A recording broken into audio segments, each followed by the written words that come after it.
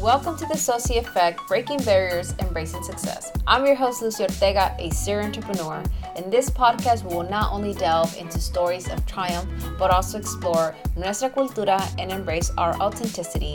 Join our empowering community of socias, mujeres who embrace their unique power, support one another, and strive to make a positive impact. Join us in the Soci Effect, where barriers crumble and dreams flourish. Empezamos entonces. Hello everyone, welcome to the Soci Effect. And today I want to do a little intro about what started my entrepreneur journey.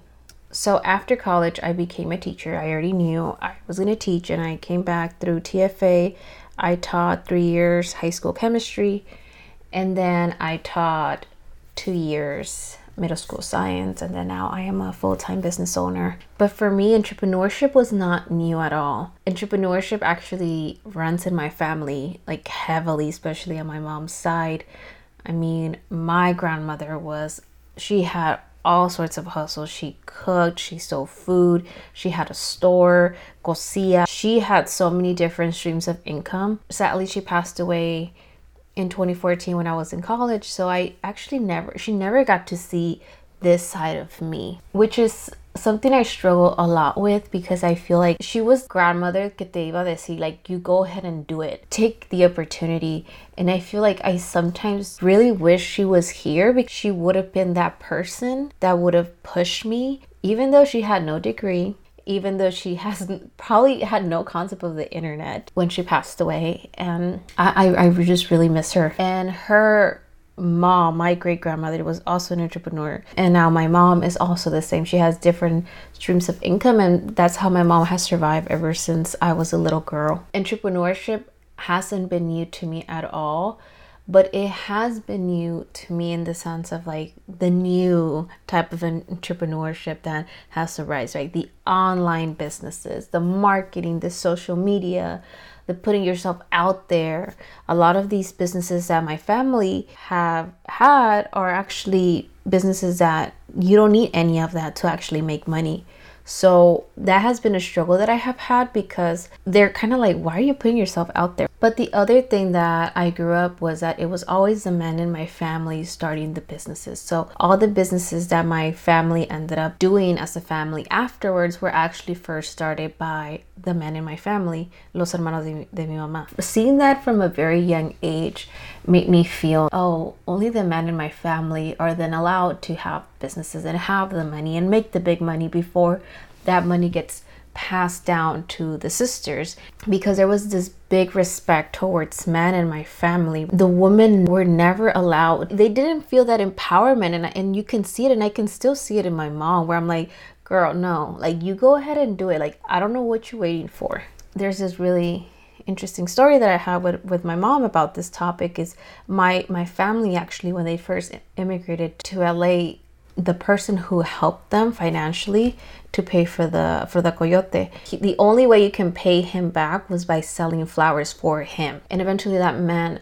ended up getting deported. So then my uncle, my mom's brother, took over that business. And my mom would tell him, hey, can I sew on my own? Then I can make my own money. And my uncle was like, no, you cannot do that, because if you do that, then everyone else is gonna want to do the same. And mind you, it was not just like 5-10 people, it was like 20-30 men working under him. And obviously the profits were huge. They were like thousands of dollars a month, and this was back in the 90s. So you can only imagine how much money that is worth now. Growing up, I saw my mom. We cooked. I mean, as the eldest, I was in charge of helping her. For a long time, maybe even now, I don't see my mom as a mother. I see her as an associate.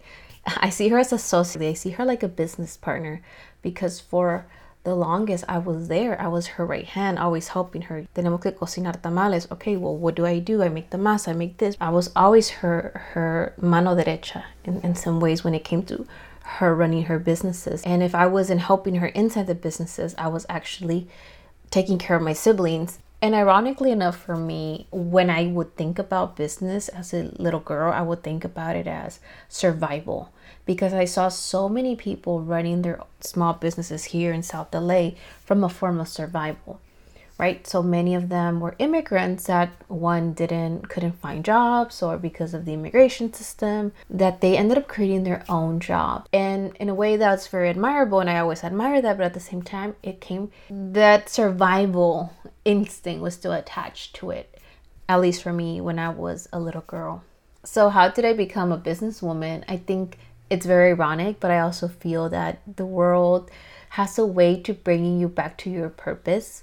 And as much as I rejected money and rejected business for such a long time, and I just didn't see it part of my life ever, the world brought it to me. I always just because my parents had such different views of money.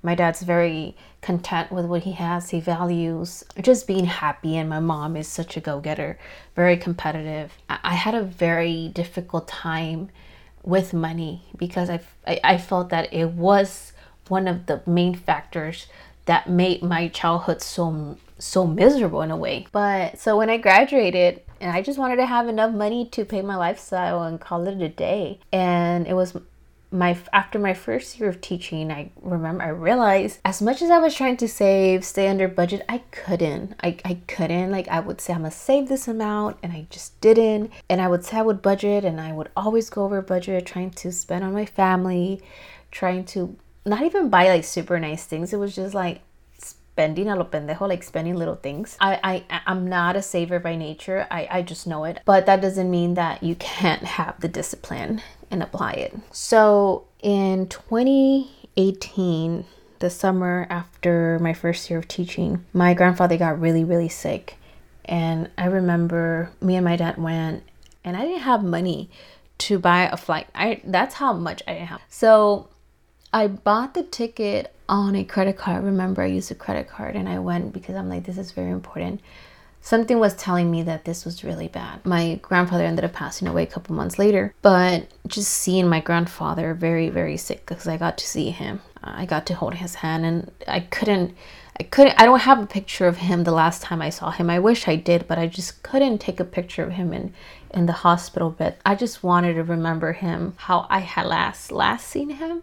And I feel like I was happier with that memory than taking him a picture, how I did not want to see him ever. So I remember we had to then go to my parents' town, which is like 4 hours away from the city. And we took a bus, and I was just there in the bus next to my dad.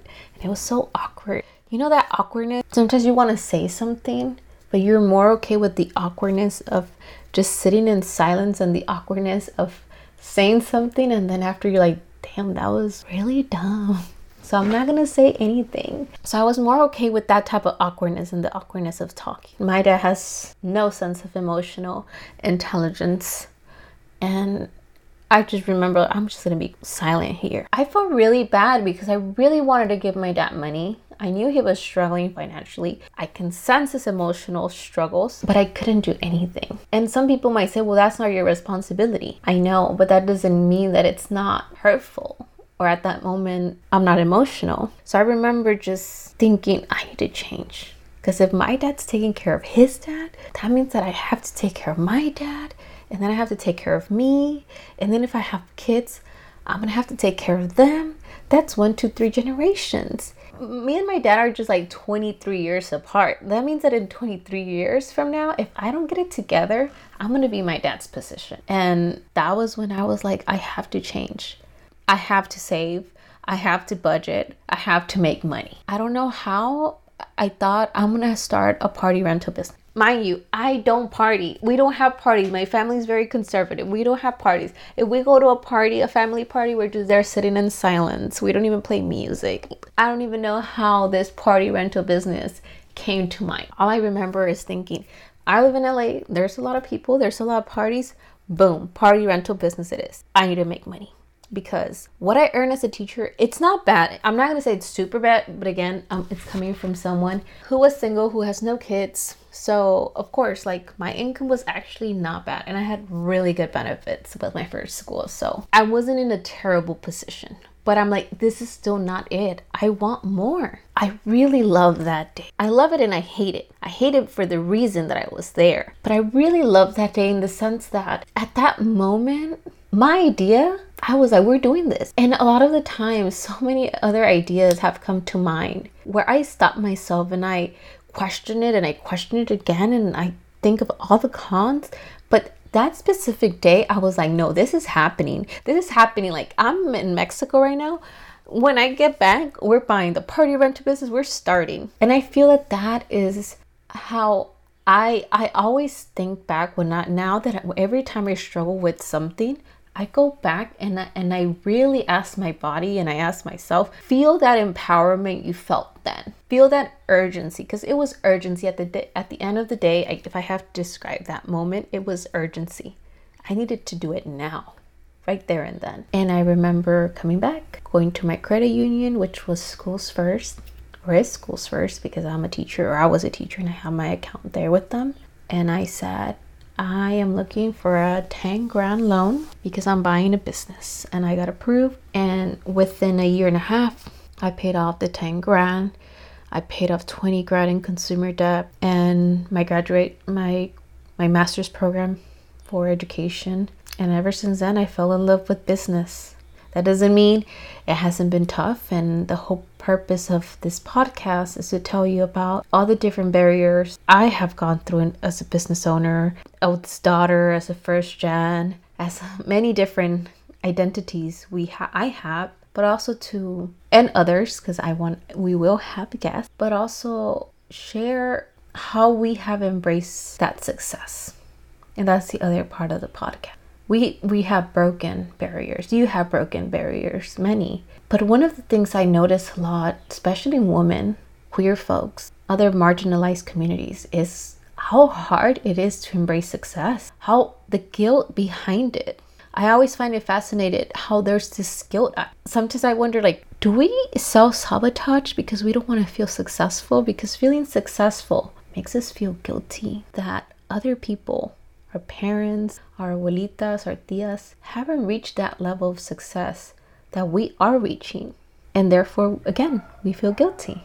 I hope you can join us, as you are now part of the Socia community, where we will hear others' success story and how they are embracing success. I'm your host, Lucy Ortega, and this was the Socia Effect.